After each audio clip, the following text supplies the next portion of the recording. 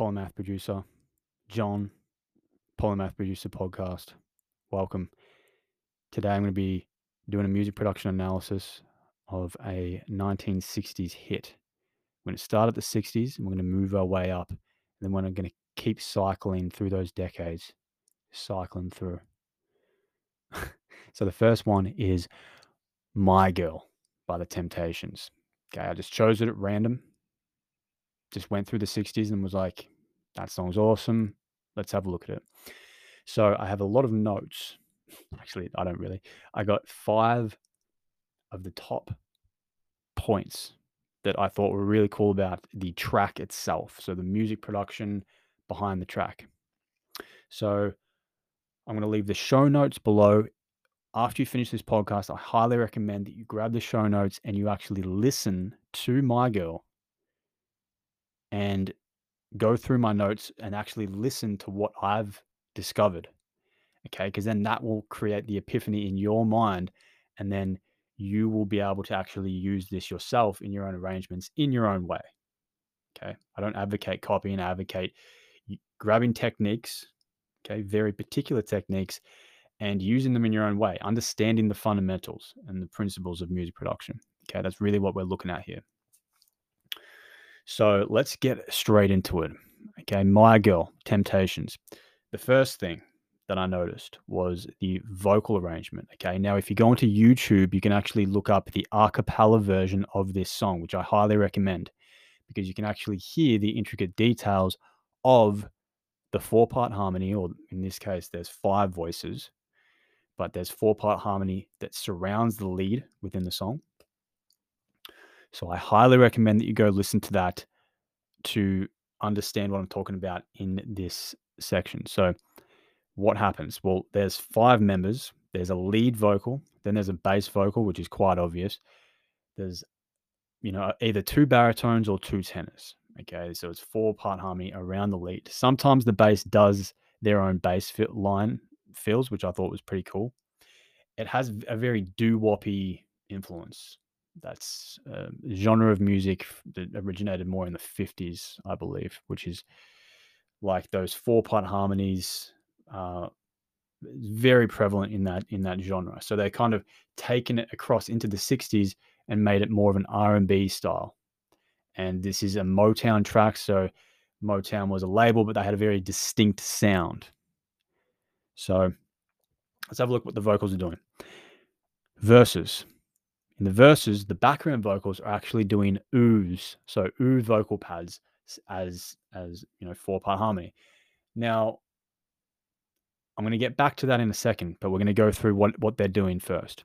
So verses between 10 seconds in and 25 seconds in, listen out to the oohs, the vocal pads. Now, in the pre-choruses, they moved more into the melody accompaniment. So as the melody is singing, the vocal harmonies are actually surrounding that lead and sandwiching that lead.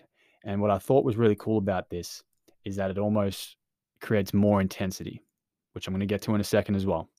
The third thing that these harmonies are doing is in the chorus, they change more into a call and response style vocal. Okay, so the lead vocal says, "My girl," then the call and response solo vocal says, "My girl," in response to that. So call and response. Then there's a stacked "My girl" with all the voices as one. And then there's a counter hook that the background vocals do, which is a whoa, like whoa. And then they go, "My girl," as a call and response stack to the lead vocal. And this is all in succession. Now let's get to what these techniques are, why they're doing them in the first place. Okay, so what they're doing fundamentally is they're using the different styles of background vocals for energy development. Okay, look at everything as energy development in a track, moving from the verses, the pre-choruses to the choruses. Usually the choruses will be peaking. Okay, so you're starting in the verses and you're moving towards a peak. So what they're doing here is they're using the vocal pads in very discrete ways to actually move that energy in a way that's subtle but effective. So what they're doing in verses, they're actually using the vocal pads in a way that's more subtle, just in the background, as a light pad and a bit of texture. As they move into the pre-chorus, what they're doing is they're making it more intense by actually having the background vocals sing all the words at the same time. It adds more impact, which I thought was really cool. Now, when they get to in the pre-chorus as well, it's also a full stack, like very wide octave range. When they get to the chorus, what I thought was cool was that it actually turns into more of an active role with the lead vocals. So they're actually doing more of a call and response. So they're moving towards between solo call and response and stacked call and response, and they actually build the intensity over the chorus. So it's solo vocal, then stacked, then solo with a counter hook line, and then stacked again. So it's all call and response in the chorus, which I thought was really cool. So each section actually emphasizes that section, and the more intense lines are actually the ones where it's all stacked as one.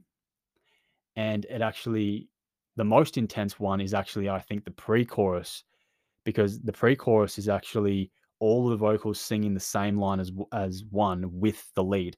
And as we get to later, actually there's another number 5 is interdependence principle. They're using everything flowing as one unit, and this actually at particular times, and this creates more intensity at particular times in the energy. So I actually think that the pre-chorus is more intense in terms of the vocal arrangement section than the chorus, because the chorus is more call and response.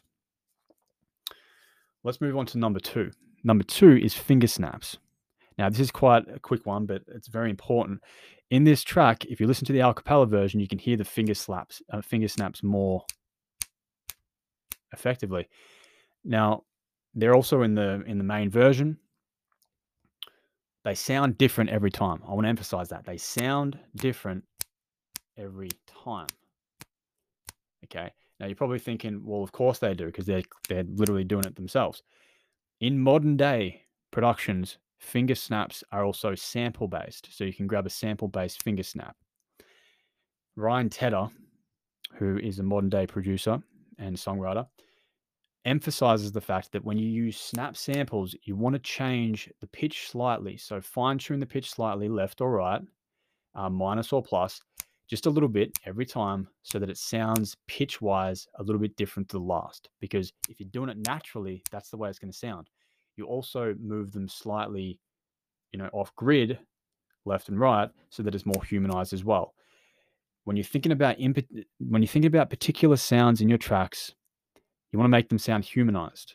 Ryan Tedder mentioned that the Swedish are very detail oriented, like Max Martin, all of those guys, very detail oriented. They'll change not only the pitch and the timing of each one, depending on the track and depending on what they're trying to aim for, but they'll also change even the reverb times of each one. So they're getting into very particular, specific things. So I thought I'd mention that, because this is done with real instruments and real humans. Everything's going to be humanized anyway, because it was recorded in the 60s, so they have to do the whole take just as one take. So that's very important to note. In modern day, you got to remember that fundamentals. The fundamentals still exist. They exist for a reason. Number 3 is extra kicks for energetic development.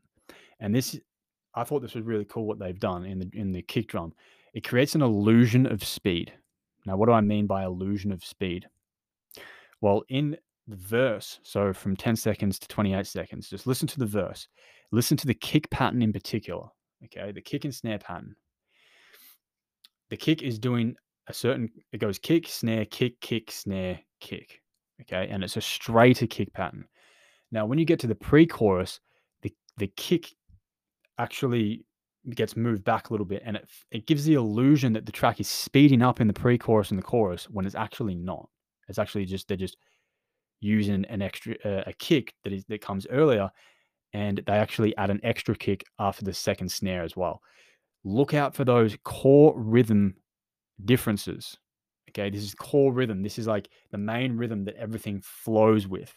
When that changes, ever so slightly, just subtle shifts can make a big difference in the illusion of the speed of the track, the momentum of the track. Okay, that's really what it is. The momentum is building momentum. Now, number 4 is the Motown snare hit. Okay, so this is and guitar hit. So this is very common in Motown tracks. On the 2 and the 4, they'll double the snare with a guitar hit, a chord hit, and this emphasizes the snare hit with a guitar. But it's a harmonic instrument, which is kind of cool because you're emphasizing a snare hit with a harmonic instrument. And this can really be done with any instrument in modern day. You can use it in modern tracks as well. Like, it's not just a Motown thing. You can use it, but in a more modern way and your own way. It's just, if you know that fundamental thing, that you can emphasize 2 and 4 and snare hits, or any hit really, with a harmonic instrument, you can do that. So listen out for that throughout the whole track. Number 5 is the interdependence principle. Okay, so interdependence principle, it means that everything flows as one. Some of the best tracks of all time, they always feel like they flow not only with the track itself as one unit, but also with the song as well. So it actually flows with the song, the track. It's all flowing as almost like this single unit. Okay. Now, of course, there's going to be counter rhythms, things like that, but ultimately everything flows as one. Everything has a purpose. Now, one of the most, I guess, one of the moments in this track that emphasizes this the most is 122. Okay, 122 in. The snare, the hats, the bass, the kick, the brass, the strings all play at the same time rhythmically. And the unit becomes one for emphasis. So you can actually emphasize things at certain points to create using the interdependence principle. So everything is working as one anyway. But if you want to really emphasize something, you can do something like at 122, where you actually line everything up as one and then just hit it all at once. Now, I know that another song does this, the Love Grows Where My Rosemary Goes. That other song from the 60s also emphasizes this principle at the very start of the song. Everything stacks up as one, heaps of emphasis on the instruments because they're all playing the same rhythm, and it's all stacking up in octave as well. So they're actually covering more of the frequency range as they stack up. Exactly the same with this. Now, that is everything that I covered in this track. So my phone just kind of went a bit weird there. That's why I had to press that. So that's everything I covered in this track.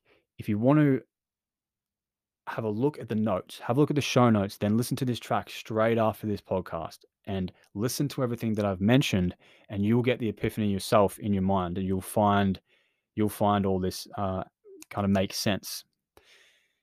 So I tried to get through this in less than 15 minutes so that I can really punch it out. I didn't want to overdo it. Let me know if you're enjoying this new format and this new way of doing things. I'm probably going to have to add maybe a charger into my phone so it doesn't run out, and probably have to make a lot more space so that I can go a little bit longer when I have to. But I wanted to make this one short and straight to the point so that you kind of understand the new format that I'm going with on this Polymath Producer podcast. I hope you enjoy it. I'm going to leave a question in the podcast. I'm pretty sure you can do that, asking you what you think of the new format, and let me know. So thank you for watching, and I will see you next time.